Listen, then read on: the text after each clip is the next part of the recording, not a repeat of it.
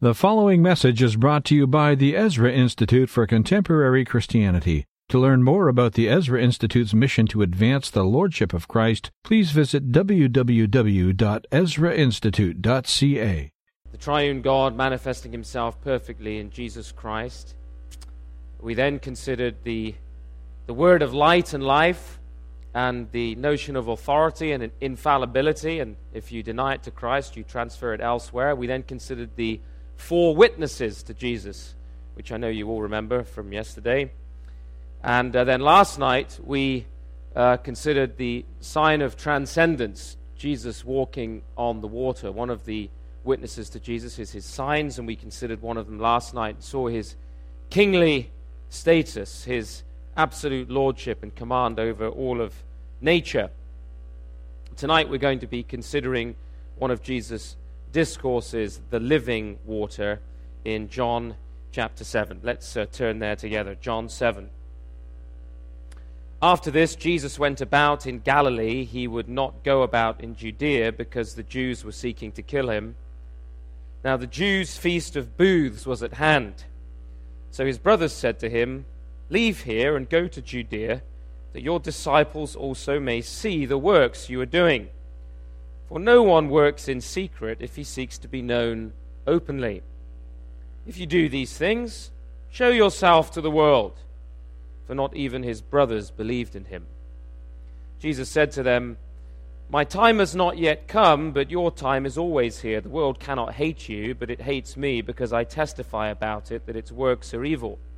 You go up to the feast. I'm not going up to the feast, for my time is not yet fully come." After saying this, he remained in Galilee. But after his brothers had gone up to the feast, then he also went up, not publicly, but in private. The Jews were looking for him at the feast and saying, "Where is he?" And there was much muttering about him among the people, while some said, "He is a good man." Others said, "No, he is leading the people astray." Yet for fear of the Jews, no one spoke openly of him. About the middle of the feast, Jesus went up to the temple and began teaching. The Jews therefore marveled, saying, "How is it that this man has learning when he has never studied?" So Jesus answered them, "My teaching is not mine, but his who sent me. If anyone's will is to do God's will, he will know whether the teaching is from God or whether I am speaking on my own authority.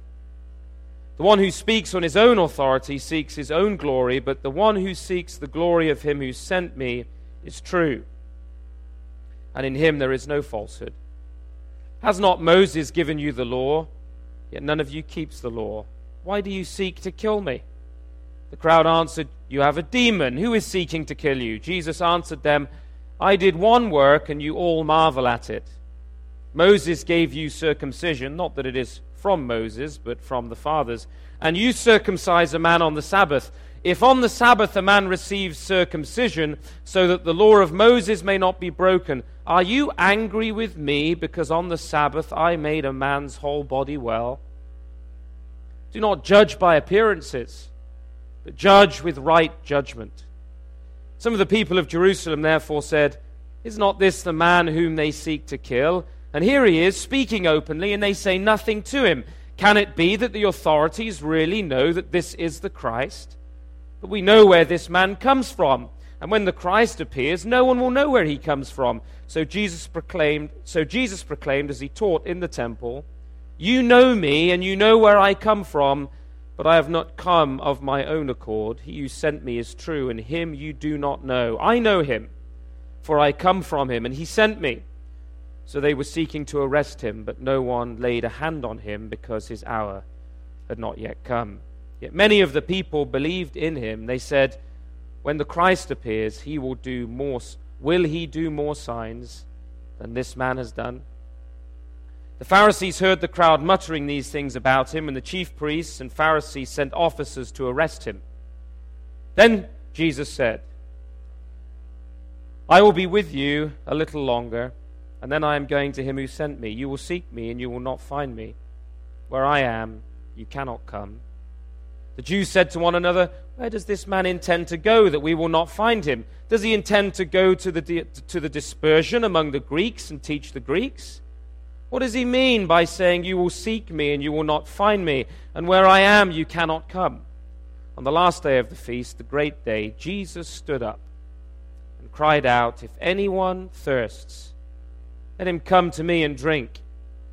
Whoever believes in me, as the Scripture has said, out of his heart will flow rivers of living water."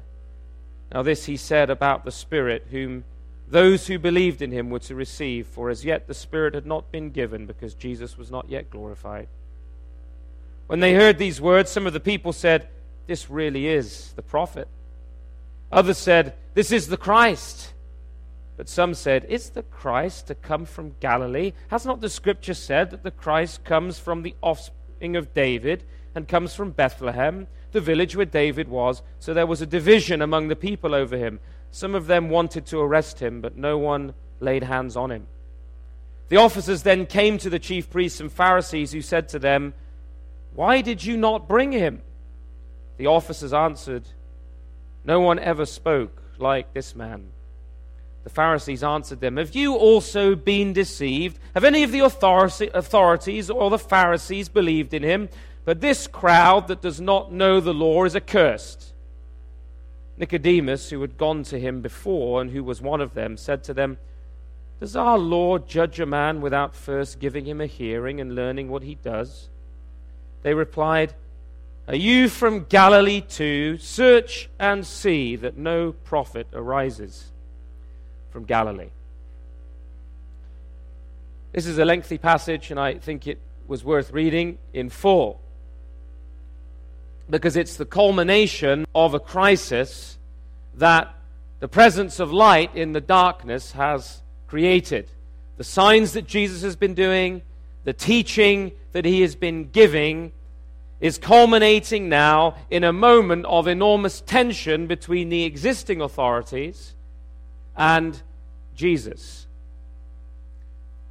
The occasion of this particular discourse was a feast of the Jews called the Feast of Tabernacles, or the Feast of Booths, sometimes called the Ingathering, and it drew very, very large crowds to the city from all over the Jewish diaspora.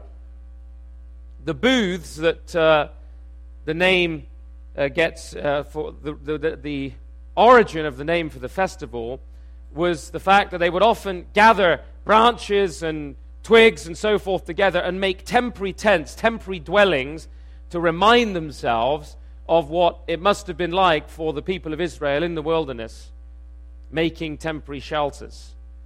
What was the wilderness experience like? It was a festival where they tried, in a sense, to recreate the wilderness experience. It was also a declaration of the completed harvest. And in some respects, the Feast of Booths, the Feast of Tabernacles, was symbolic of the age to come, the final ingathering of the Messianic age. And the central focus of this ceremony, this festival, the central focus of the Feast of Booths, was a ceremony focused on water.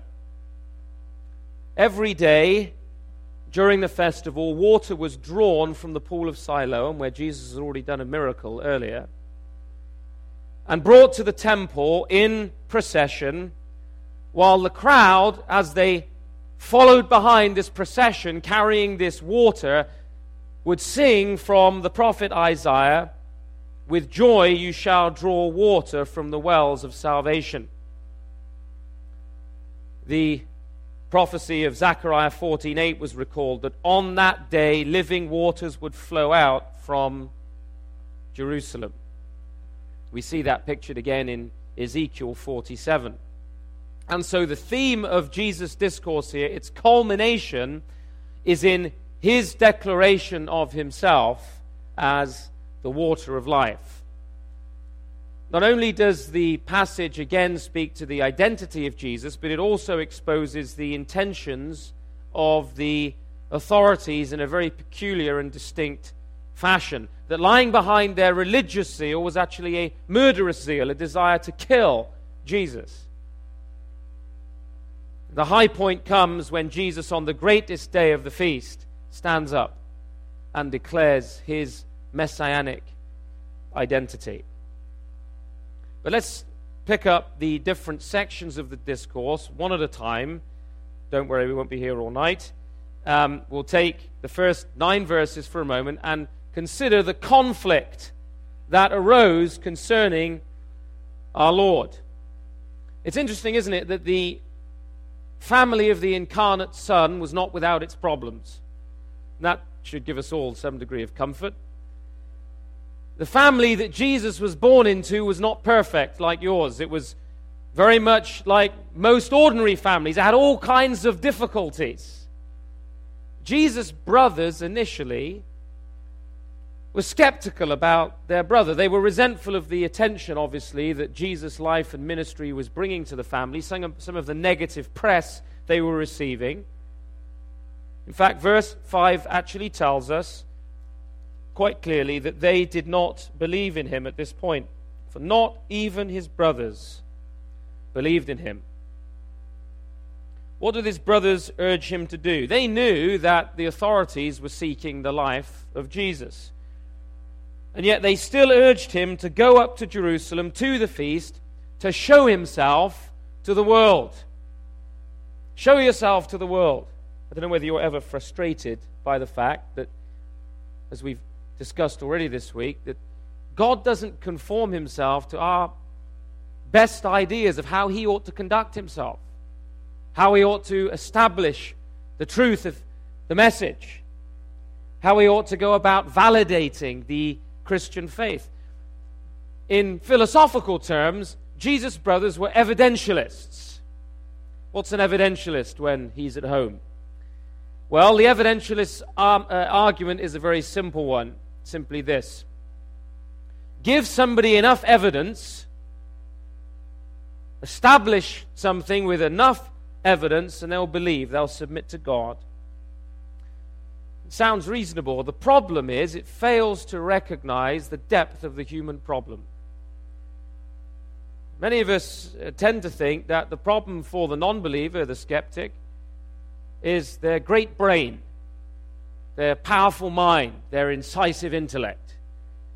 And that if only we could present them with enough evidence, they'd believe. They'd come to faith. But Scripture actually tells us that our basic problem is not information. In fact, we're told by the Apostle Paul that men and women know God, but not wanting to worship him as God, they hold down the truth in unrighteousness. They exchange the truth about God for a lie and worship the creature rather than the Creator. Man's basic problem is not information. The problem is that in our fallenness and in our sin, we're not willing to accept the evidence that stares us in the face every day, that's present in our own hearts and consciences every day. Many in the modern church hold that if only we had the right technologies, if only we could use the right media, if only we employed the right novelties in church, we could restore the church. Bring in a trampoline act, show more videos, so forth. If only we could make church more entertaining, people would believe, surely. They'd be more inclined to come back to the fold, as it were. If only the pastor would use all the right arguments. Sometimes pastors don't use enough arguments, I grant that. If only the church could come across as all-embracing, equalitarian, seeker-sensitive, non-judgmental, everybody would love us. They'd love the church. They'd love Jesus. People would fall into the church. This is a total myth, my friends. We've been trying this now for 25 years or more. It doesn't work. We've been trying it in Europe even longer than you have here, and it doesn't work. Churches are emptying, and young people leave the church quicker now today than they ever have, despite all of our innovations.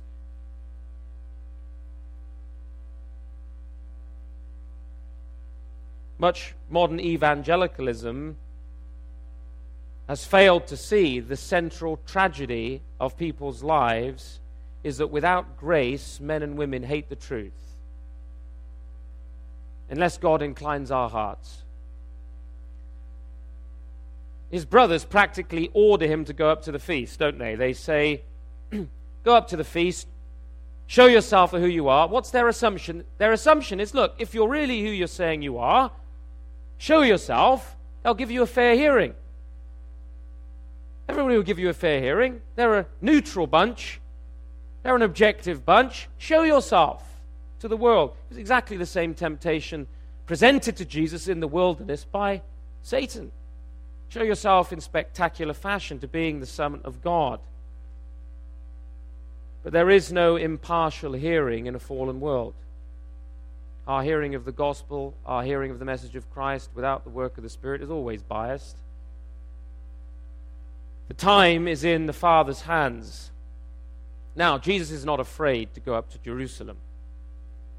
He's already said he says rather later in John 10 that his life is not taken from him. He lays it down of his own accord.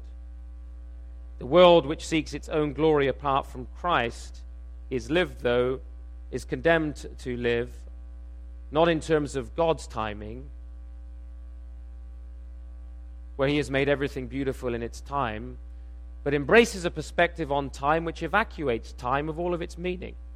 Jesus says, my time, God's time, is not yet come. But a lot of people embrace a view of life and reality that says time is meaningless. God hasn't ordained the times and seasons. He hasn't purposed a time for everything. I love that passage in Ecclesiastes. There is a time for everything under heaven. You don't need to read French existentialism if you read the book of Ecclesiastes. It's all there, the futility and absurdity of life under the sun without God. It's meaningless, it's futile.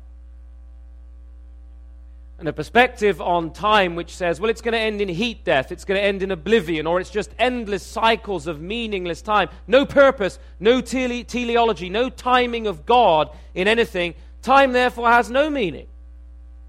It's meaningless if it has no purpose, no direction. God does all things in his appointed time. He's made everything beautiful in his time. And in this point in time, he is ushering in through his Son, Mark 1:14, the reign of God, in which it will be clearly seen by those who believe the total meaning of all time. That there is not a single moment of your life which is meaningless or without purpose or without design. I take great comfort from, some people find this doctrine hard, the providence of God, the sovereignty of God. I don't think there's a more comforting doctrine in all the world than the sovereignty and providence of God. Nothing can happen to me, nothing, outside of the all-personal providence of the living God. And he holds all things in the palm of his hand. His timing is always perfect. Jesus points out that their time was any old time. Verse 6, my time has not yet come, but your time's always here. The world cannot hate you. Why doesn't it hate them? No great cost to their attendance. Well, because they're part of it. At this point, his own brothers, not yet believing in him, are part of this resistance to Jesus. You see, Jesus, the problem for Jesus' ministry was not a bad PR campaign. It wasn't that his press officer was useless. He needed to fire his chief of staff and get somebody else. I mean, if we believe that we as the church of God are holding out the light of Christ, do we really expect that people are going to throw open their arms and embrace everything that we have to say? Jesus' difficulty was not poor public relations or his failure to use sufficient multimedia. After all, Jesus did work some fairly significant signs. Raising the dead, healing the lame, opening the eyes of the blind. The difference, the radical difference in the nature of the believer and the non-believer is moral and religious. That's the essence of the difference. It's not primarily information. Why does the world hate Christ today progressively, and then the faithful Christian more and more progressively? Because Christ calls attention to the evil nature of a fallen world, and that's what will get you into trouble. That's what gets Christians into the most difficulties, or at least it should. It shouldn't be your bad attitude. It shouldn't be your insensitivity. It shouldn't be my conceits. If we're going to get into trouble, it should be because of faithfulness to the Christian witness. And if we are being faithful, Jesus says, in this life you will have troubles. You will be persecuted. You will face difficulties, especially if you call attention to the basic difference between people, which is religious and moral. What the world wants is to have a moral equivalence of all things, in all things. I was in a television discussion recently with a Muslim panelist and an atheist and I think a Catholic priest, if I recall. It's not a joke.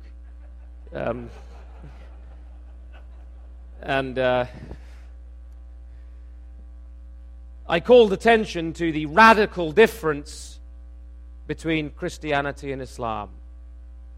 The radical moral difference between Christianity and Islam. And calling attention to those kind of things today, it might be something else, is seen increasingly as evil. I was reading about a woman in the United Kingdom recently, while I was on holiday there a few weeks ago, visiting family and friends. And she was being interviewed by one of the major national newspapers, defending her killing of her unborn child. She claimed she was saving the planet. She said she was reducing her carbon footprint by her abortion. Now, this environmentalism gone mad has become a suicide cult today. It's interesting that in the 1970s, scientists were absolutely convinced, and I've read papers and research concerning this, they were absolutely convinced that the world was going through a catastrophic cooling. From the 1970s, for about a decade. Now apparently we're in a catastrophic heating up. And man is the infestation on the planet that needs to be dealt with. You see, the love of the planet, this false religion, in the name of love, is actually the hatred of people. Okay, let's kill the unborn in the name of saving carbon. Reducing carbon emissions. One commentator on this passage, referencing verse 7, the world cannot hate you, states, where Jesus says that he testifies about it, that its works are evil, that's why it hates him. Commentator John Marsh writes, this is more than to acknowledge that Jesus is a moral critic of the world. It is a claim like that made in John 3:18, that by his actual presence the world is being judged by its reaction to him. It wasn't that Jesus was a moral critic that the world hated him. It was that his presence in the world was symbolic of judgment. And doesn't Scripture say that the life of the Christian is the savor of life to those who believe, but it's a savor of death to those who do not? Increasingly, we see the hatred of Christ appearing in our time, just as it does here in Jerusalem, because Christ indicts a fallen world and tells the world it needs salvation. The reason why humanism can embrace, and in Canada we can embrace and love all other religions but Christ, is that no other religion tells us that we're a sinner in need of salvation. All other religions stroke your ego. They tell you that you can work your way to righteousness, to God, or that you can meditate your way to nirvana. Only Christianity confronts you with your own condition and makes you face yourself and calls you to repent. We know how difficult that is. The second part of the discourse, verses 10 through 24, deal with righteous judgment. Jesus teaching in verse 15, he's gone up to Jerusalem, he begins to teach, and people are shocked. They're amazed at his teaching. They're astounded by his teaching. How can this possibly be? He doesn't have a PhD from U of T. He's not been accredited by the acceptable schools. He doesn't have the badge of authority of the authoritative teachers of the time. Since he's not schooled in this fashion by our accredited teachers, How can he have this ability? Where did he get this learning? He's not been authorized to teach by our authorized rabbis. And so this left Jesus open to the accusation that he was just propagating his own ideas. So Jesus' response is very important. It's critical. Verse 17. If anyone's will is to do God's will, he will know whether the teaching is from God or whether I am speaking on my own authority. Now this is one of the most significant statements about a Christian understanding of knowledge anywhere in Scripture.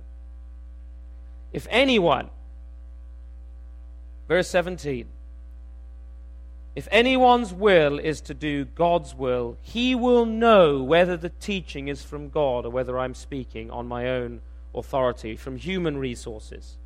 What's Jesus saying here? He's saying that knowledge has a moral or a religious foundation. Knowledge cannot be separated. Epistemology cannot be separated from morality, from aesthetics, or the technical term, if you want to take it home with you, axiology. You cannot separate knowledge from values, from morality. If anyone wants to do God's will in his heart, if he really wants to obey God, he will understand and recognize the authority of Jesus Christ for what it is. He'll see it, he'll understand it. There's a total unity here of life, will, and knowledge. The knowledge of Christ is not simply an intellectual exercise. It's not simply the affirmation of a few propositions. To truly know God's will, to truly know the identity of our Lord Jesus Christ, there has to be something going on, a transformation going on in the heart. To seek one's own glory rather than the glory of God, that is, as we heard this morning, to live for self rather than to live for God, leads to a failure to understand and a failure to embrace the truth. This is a very different way of approaching the question of knowledge. Leslie Newbegin, in his commentary on John's Gospel called The Light Has Come, said this. Please listen carefully. He says, but how is this to be known? It cannot be proved from some other source of authority. There's no bar of judgment before which God can be summoned. Only he who does God's will can know whether the teaching is from God. And what does it mean to do God's will? We have already been told in John 6:29. It is to believe in him whom he has sent. It is a call to total commitment in obedient and loving faith. There is no other way by which God's revelation of himself can be received. Any attempt to validate the claim by reference to some generally accepted criteria is to foreclose the possibility of revelation and return to the world. There is no way of receiving God's revelation of himself except one which involves the abandonment of every intellectual and spiritual security. There is required a simplicity which must appear to the philosophers of religion at best naive and at worst arbitrary. Those who do accept and obey the calling of God, who do his will, know that they are in touch with the truth. This is echoing, actually, in a roundabout way, the advice of St. Augustine. We heard about St. Augustine through Michael this morning, who said, I believe in order that I may understand. Faith seeking understanding.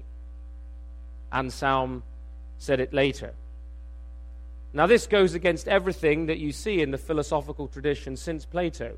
It's a total reversal of Plato's thinking, of the philosophical tradition of the West, which has been arranged and organized around the idea that the autonomous human mind and reason is capable of coming to know the truth, reasoning up to truth, irrespective of one's moral condition. You see, the human problem for the non-believer is not that he doesn't think logically. I know a lot of non-believers who are very logical. In fact, I would say that our culture in Canada today is just being increasingly logical, increasingly consistent with its own commitments. If you don't believe in the transcendent God of Scripture, then of course you won't see life as valuable. You certainly won't embrace a Christian view of marriage. You will certainly look toward euthanizing the old. There is nothing to prevent that kind of thinking developing an even greater logical consistency. The problem is that logic as a tool just cuts in the wrong direction when it starts in the wrong place.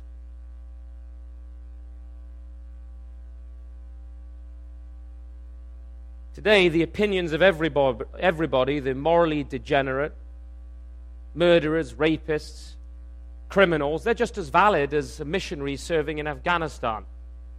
Everybody's opinion is just as valuable. We're supposed to be interested in everyone's opinion and respect every point of view. Sorry to be politically incorrect tonight, but I do not respect every point of view. And I think sometimes we're far too nice about certain points of view. We're too Canadian and cuddly when we should be more biblical in our orientation. That does not mean we speak without grace. It does mean we speak the truth. There is no neutral, rational realm common to all by which we can simply reason somebody into the kingdom of God, and you've heard it from an apologist. Our common ground with the non-believer is that they are made in the image of God and they know God, but they suppress the truth in unrighteousness. They recognize that they're creatures. They recognize the problem of guilt. They recognize the need for atonement. Even they pursue it in all kinds of aberrant ways. The goal, in fact, the notion of man's objective reason, its goal, is actually the war he wants to make on his maker. And so what he does is he uses his reason typically to assert his own independence and to allow him to try and assert denials of God. And I think I said to you earlier this week that the only thing the non-believer can do is just negate everything. There's nothing positive to be established in terms of knowledge. The way of the non-believer is the way of negation. And the most consistent people in this were the existentialists. He says, well, in the end, I'll kill myself in order to truly negate God and take the power of life and death into my own hands. The only problem is, actually, as even Jean-Paul Sartre himself acknowledged, he couldn't escape the fact that even when he thought about his own funeral, he saw himself watching his own funeral. He couldn't escape the fact that every time he thought about himself, he said, I feel I'm constantly referred back to God. No matter how much I deny it, I know it contradicts, he says, all my other beliefs, but I'm constantly referred back to God in my thinking. You see, it's the suppression of the truth. Man's denials in the end don't change anything, but the important thing to notice is that what Christ does here is indict all philosophical approaches to reality that begin with human beings, their judgment, their experience as the final standard of truth, because all they can ever do is end up in their endless circles of skepticism and irrationalism. And I've debated a lot of atheists, and their arguments are all the same. They don't actually have any. I'm quite serious. All they can do is state their own personal doubts about the God of Scripture, and every atheist I've ever debated has concluded with a moral rant against the God of the Bible. I usually simply ask the question, if there's no God, why are you so upset? How can you make moral judgments about a God when there's no basis for morality in your perspective on the world? Why should you be morally indignant when there's no transcendent basis for moral judgments? There's just your opinion and mine. But you see, men know God. Jesus unmasks the hypocrisy of the authorities as well in verses 19 through 24 on their failure to understand the intent of the law. They're professing to be followers of the law, yet they violate it. He says, why are you trying to kill me? Why are you trying to kill me? You're lawbreakers, yet you want to put me to death. So they say, well, you've got a demon. Who's trying to kill you?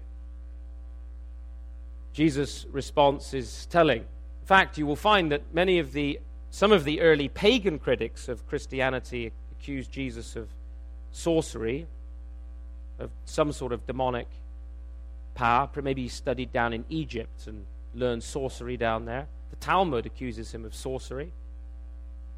There was a clear recognition, even in the hostile witnesses, that Jesus performed the miraculous.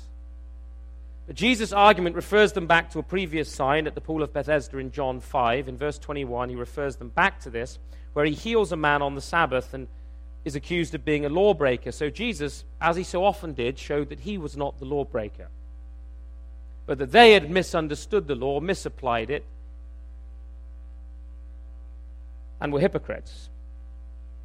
The Mosaic practice of circumcision took precedence over their practice of the Sabbath, so that the religious leaders permitted the Sabbath to be violated if you call circumcision work, because God still brought life into the world on the Sabbath day. Children were born.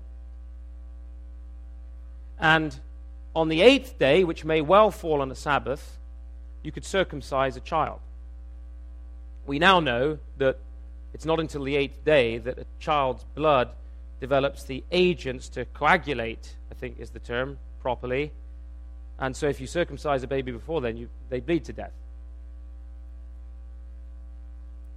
But circumcision being required, they do that on the Sabbath, and Jesus says, yet I heal a man, I make him whole on the Sabbath day, and you call me a lawbreaker.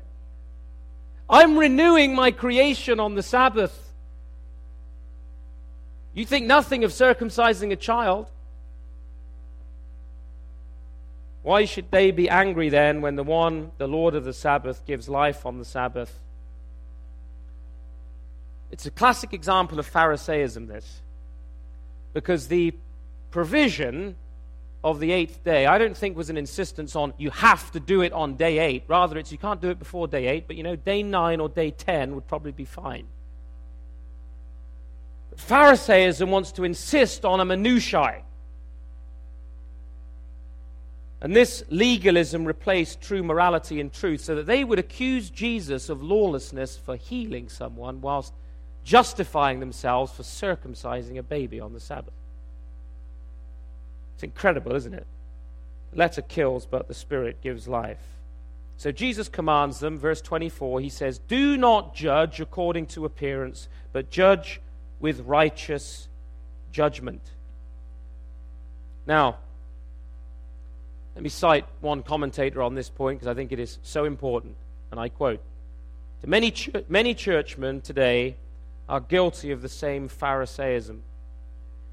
To illustrate, Matthew 7, 1 through 2 is commonly used with Pharisaic intent. Judge not, that you be not judged, for with what judgment ye judge, ye shall be judged, and with what measure ye mete, it shall be measured to you again. It is a common interpretation, within and without the church, that this text forbids all judgment. Whereas in fact it tells that if we judge with false, non-biblical measures or standards, we shall be similarly judged. What is required of us, as our text tells us, is to judge righteous judgment. That's what Jesus says, with God's law as our measure of justice. A lot of problems we face in the church today come because people say, oh, well, you know what, don't judge. What's going on over here? We've got a couple living in adultery. They've just taken communion. Don't judge. Don't judge. No church discipline. Don't judge. Never mind that Paul said that because of such sins, people were dying in Corinth, members of the church, because of an abuse of the Lord's table. We're told very strictly in Scripture that the examples set forth in the time of the nation of Israel were for our learning, for our understanding, that we wouldn't rebel against God. But how often do you hear when you raise an honest question about biblical truth and reality in the modern church, don't judge? Friends, that's not biblical, that's not Christian. Jesus says, if you're going to judge, use righteous judgment. We all have to make judgments about things. You make judgments every day. Shall I walk into the road now or not? Shall I do this? Shall I not do this? Is this person telling the truth or are they not telling the truth? All of life is about making right judgments. How can we expect to be salt and light in the world if in the church we look just like the world? If there's nothing distinctive and different about us and we're caught up with Pharisaism, oh, that young person had a drink last night. Oh, that person, I saw them smoking a cigar. Why don't we focus on things that are actually in Scripture, not strain at gnats and swallow camels? Because Pharisaism focuses on human traditions, ideas of men. I know I'm standing on some toes. I can see your faces. But you know what? If we focus our attention on what Scripture has to say, because it's the Pharisees were caught up in human traditions. That was their concern. Jesus told them repeatedly, take Mark 7 as one example, you set aside the law of God with your tradition. And sometimes we've made our own traditions. Don't say anything. We don't do that in this church. More important than the Word of God, and we wonder why the church is ineffective.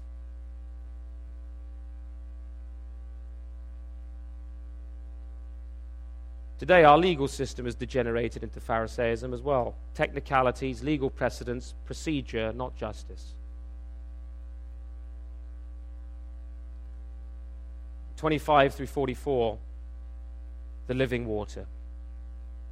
A dispute arises in verse 26 about Jesus' identity. Do the rabbis know who he is? Is he the Messiah? Is he a prophet? Who is this man? This teaching that he's bringing. The way he's challenging the authorities.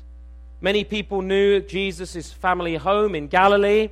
He was known to the people, and they also knew that the prophets said that the Messiah would come from Bethlehem, the city of David, not Galilee. Obviously, they were unaware of the account of our Lord's birth. So Jesus speaks plainly about his own origin in verse 29. I know him, for I come from him, and he sent me. He's pushing this crowd in this moment of crisis to reach a conclusion about who he is. Notice he doesn't say, oh, hang on a sec, you don't know the story. Let me just explain it to you. Okay, my earthly father, had a dream. My mother, he doesn't go into a long explanation. We had to go and register in Bethlehem. That's actually where I was born. And also we came through Egypt, so fulfilling the prophets, I came out of Egypt. No, Jesus doesn't go into some sort of defense like that. Why not? That's what I would have done. Hang on. Wait a minute, you're almost there. I was born in Bethlehem. I did come up through Egypt. No, he says, I come from my Father. He's pushing them to understand who he is. In verse 31, some are at the point of believing. Many of the people believed in him, verse 31. They said, when the Christ appears, will he do more signs than this man?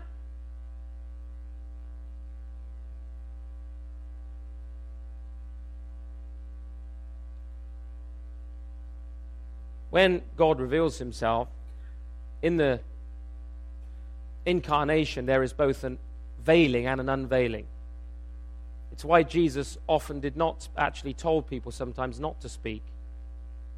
Commanded the demons to be silent. He didn't allow demons to announce his identity. He told them to be quiet.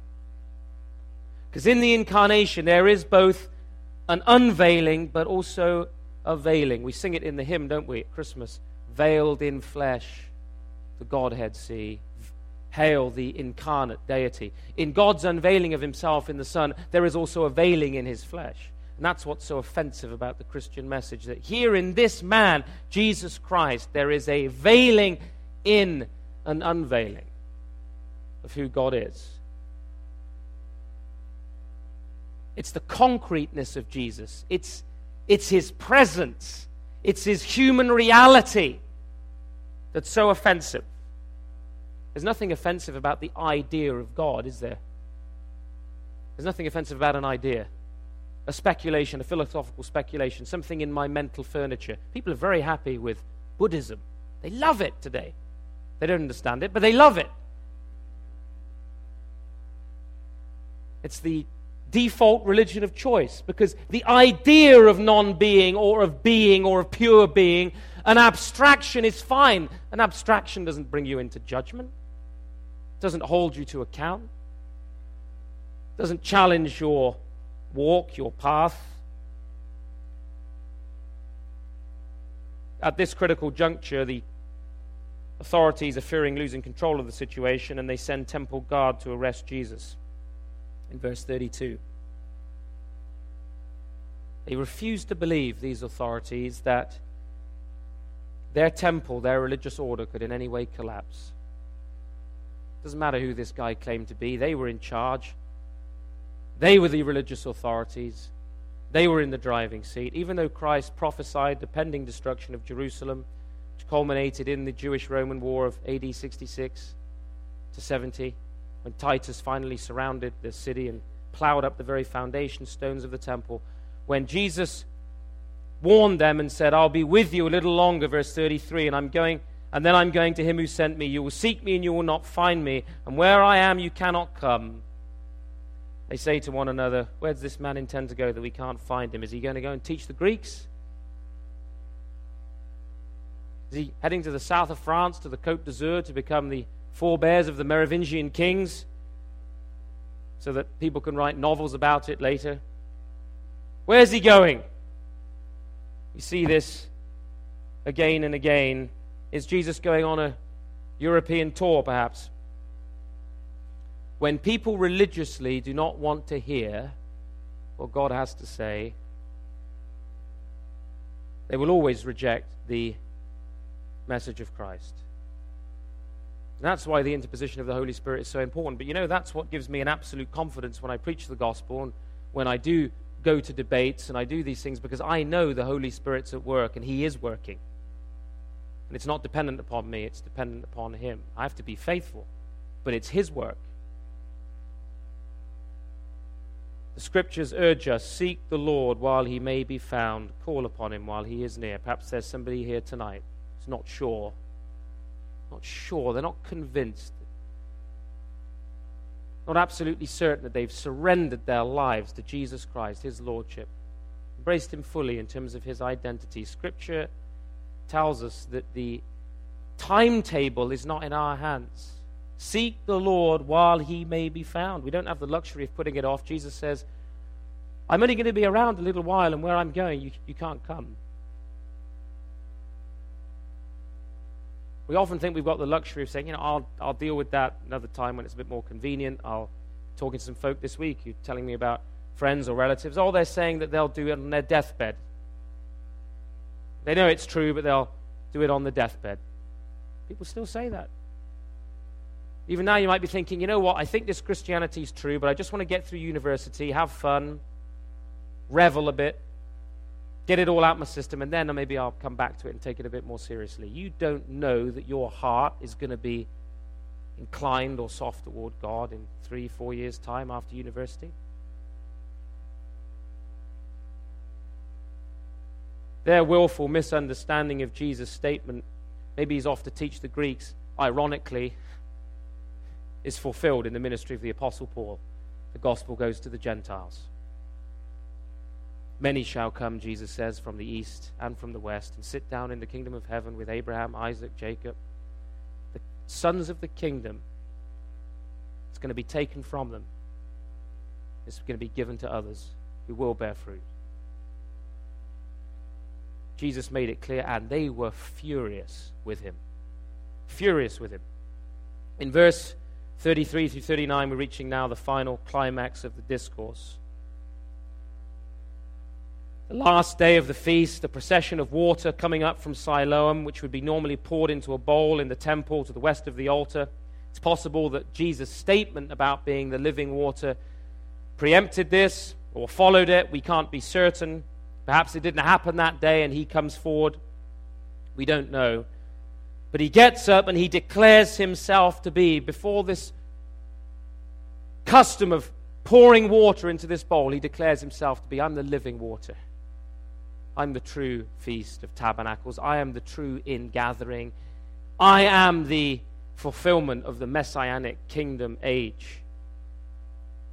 This was the eschatological promise of an abundance of water coming out from the temple, bringing life to the desert and all the waste places.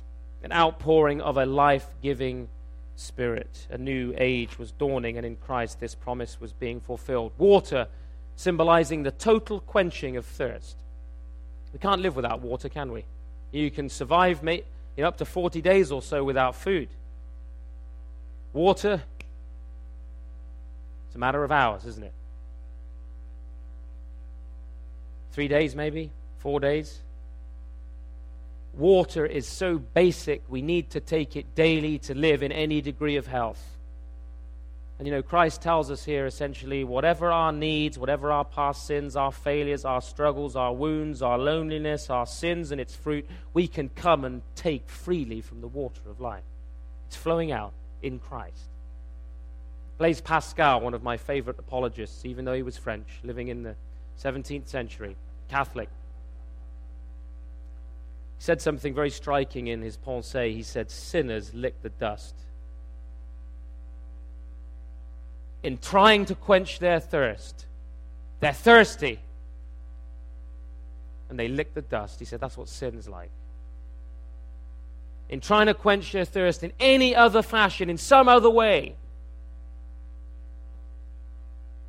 it's like licking dust, having a mouthful of sand when you're dying of thirst. The second thing that Jesus points out is that this quenching of the thirst, this giving of this water of life, whoever believes in me, as the scripture has said, out of his heart will flow, verse 38, rivers of living water. You and I are not the termination point of the gift of the Spirit.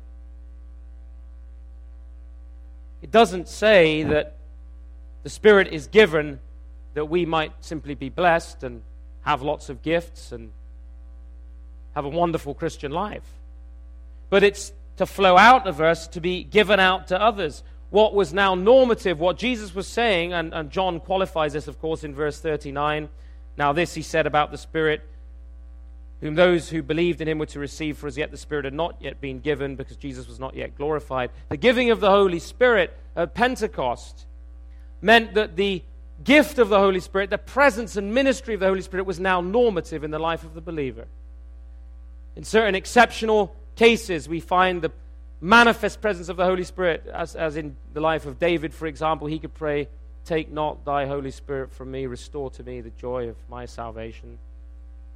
But now, this presence of Christ, this by his Spirit, was now normative for the believer, flowing in and flowing out.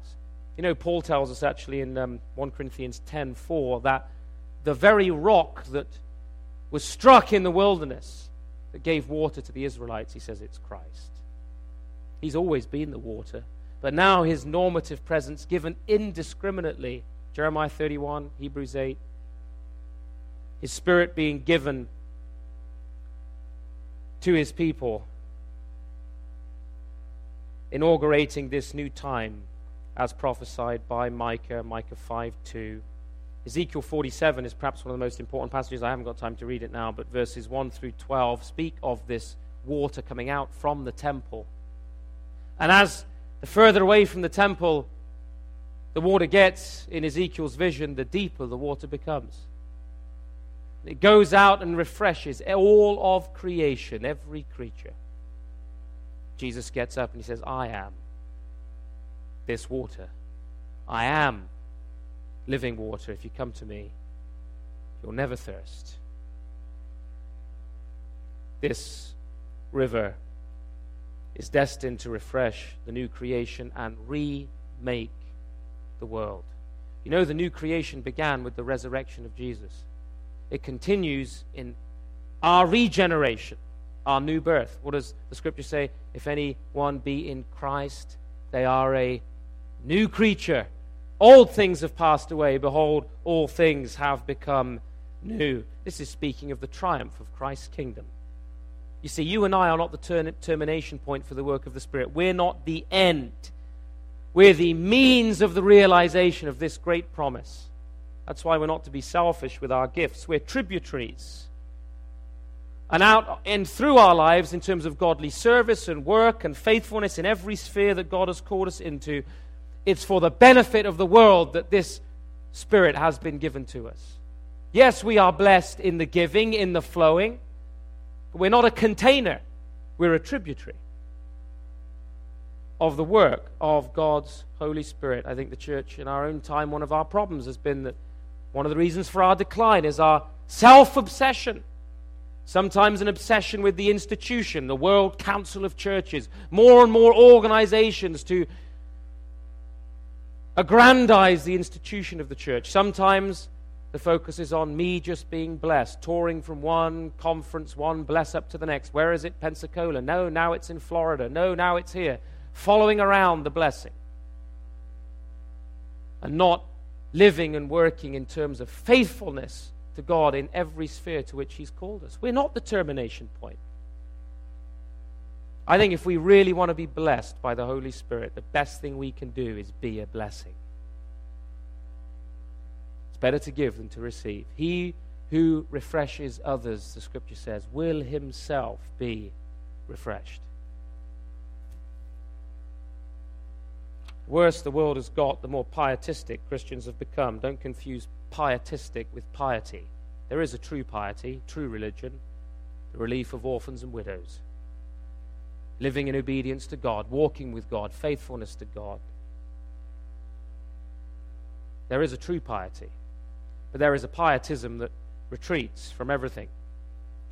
And what we've seen in the last century is 2 world wars, the Cold War, communism, fascism, terrorism, economic disaster, including the most recent one, collapse of the rule of law, social degradation, delinquency, legislation, and legalization of murder.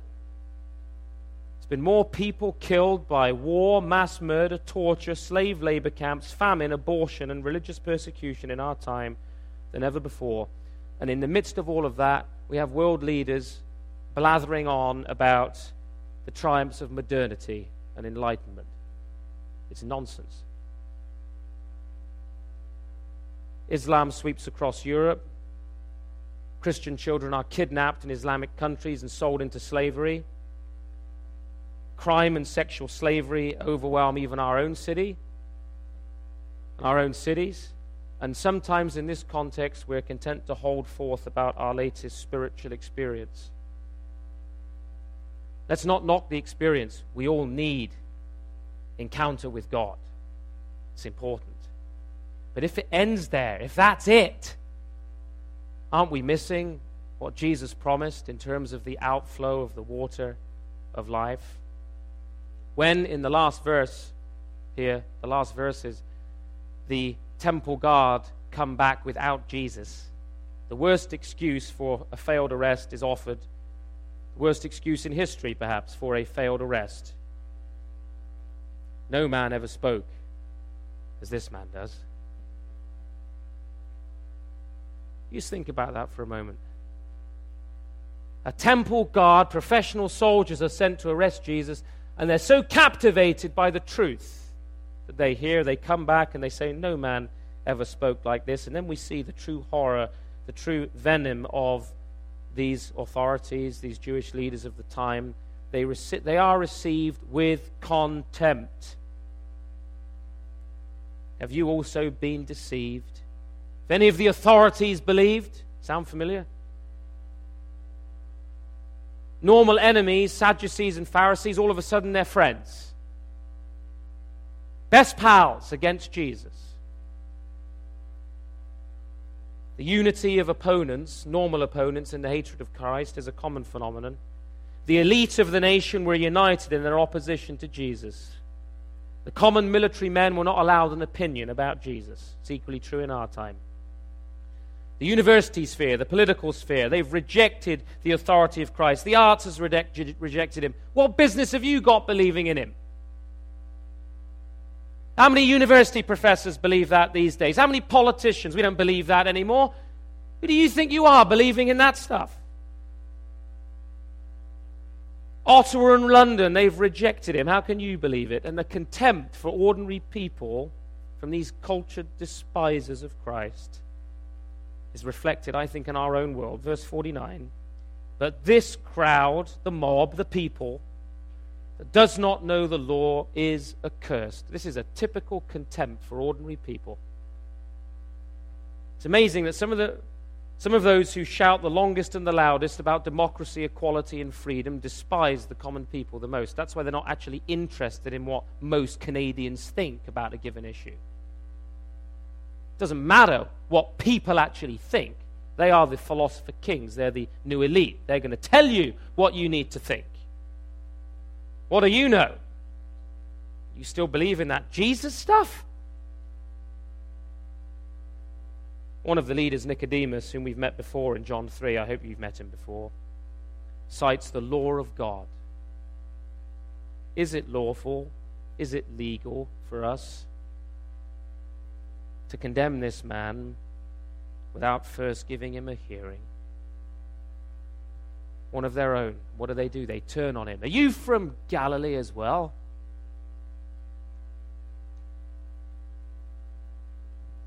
You've been deceived as well.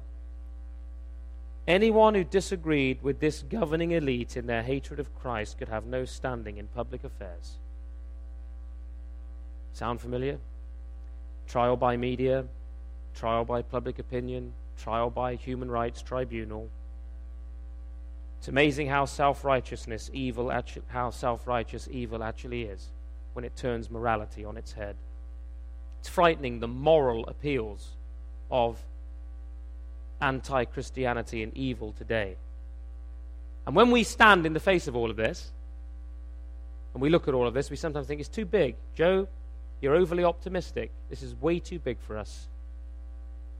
The world's changed. Canada's changed. It's too much. We can't stem the tide.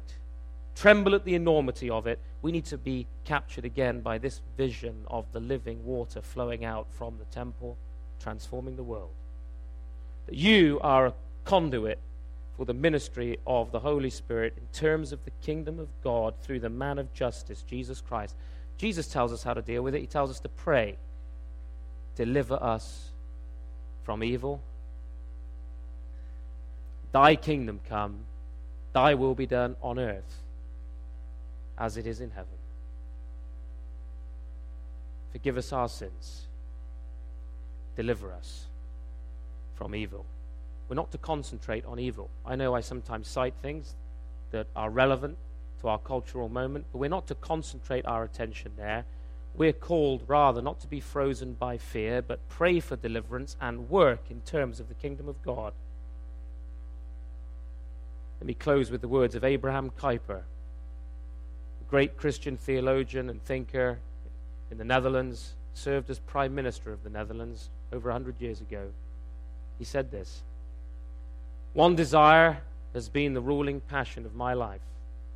One high motive has acted like a spur upon my mind and soul, and sooner than I should seek escape from the sacred necessity that is laid upon me, let the breath of life fail me, it is this: that in spite of all worldly opposition, God's holy ordinances shall be established again in the home, in the school, in the state, for the good of the people, to carve, as it were, into the conscience of the nation the ordinances of the Lord to which the Bible and creation bear witness, until the nation pays homage again to God. Why don't we pray together? Heavenly Father, we thank you that you have given us your Son, Jesus Christ, the living Word, the living bread, and living water. We thank you for your promise that out of us shall flow this living water, and it will flow into all of the world. We thank you for the gift of the Holy Spirit, that when you were glorified, you sent one the same as yourself, to live in us, to empower us, to quicken us, to strengthen us, to give us all the resource that we need in our own time and in our own culture, in our own situation, in this hour, at this time, time that the Apostle Paul says, we are the people upon whom the end of the ages has come, because Christ is about his kingdom work. Lord, we long to be faithful. We long to be a righteous and a holy people. We long to be those that uphold your word in every area of our lives. We long to be those who walk in the Spirit, not, Lord, descending into the legalisms of Pharisaism, but walking in the liberty of the sons of God, delighting in your law, perfect law of liberty. Give us grace, we pray. Help us to live out faithful and fruitful lives before our neighbors, our friends, our families, our communities. We pray for your church. We pray for our cities. We pray for our nation, that you would once again move in and through your people, that your Spirit would flow out of your church again and touch our world for Jesus' sake. Amen. Okay, we got 10, 15 minutes, so let's just take the first question. A gentleman at the back here. There's some teaching going around the churches today that talk about Christians that can lose their salvation, and they use the verses in Hebrews. I think it's 6. There's 3 or 4 verses there. Can you comment on that? Well, those have been hotly debated verses, obviously. My response to that is I don't believe that the true believer, one who is truly born again, can be unborn again. I don't see how it's possible to be regenerated, to be made into a new creature, and then have that process reversed and be unmade. And that ultimately puts the emphasis almost entirely upon man as the deciding factor, as the primary agent in salvation. What I do think, though, is that Jesus' teaching about the different types of soil into which the seed of his word can fall is very, very important. And you'll recall that some of that soil, the stony ground, for example, the word can be received initially with gladness and it springs up, but then it has no root or it fades away. For others, something springs up and it's choked. And so the Scripture does talk about those who endure, it's those whose faith is tried that prove their faith is genuine. So, no, I don't believe that man is at the helm of salvation. Therefore, I do not believe that man, by his own initiative, can lose his salvation. I believe that when we are made a new creature, it's possible to backslide. But those who ultimately do not return to the Lord and fall away as apostates were not from amongst us. And the apostles talk about this, that there were those in the early church, in the early churches, that appeared to be those who were but true believers. They showed all the signs of being believers, but were in fact not. And so, no, my response to that is I don't believe that passage in Hebrews teaches that a person can lose their salvation. Thank you for listening to this message brought to you by the Ezra Institute for Contemporary Christianity. Please feel free to share it with friends, but do not charge for or alter the material in any way without the express written consent of the EICC. Thank you.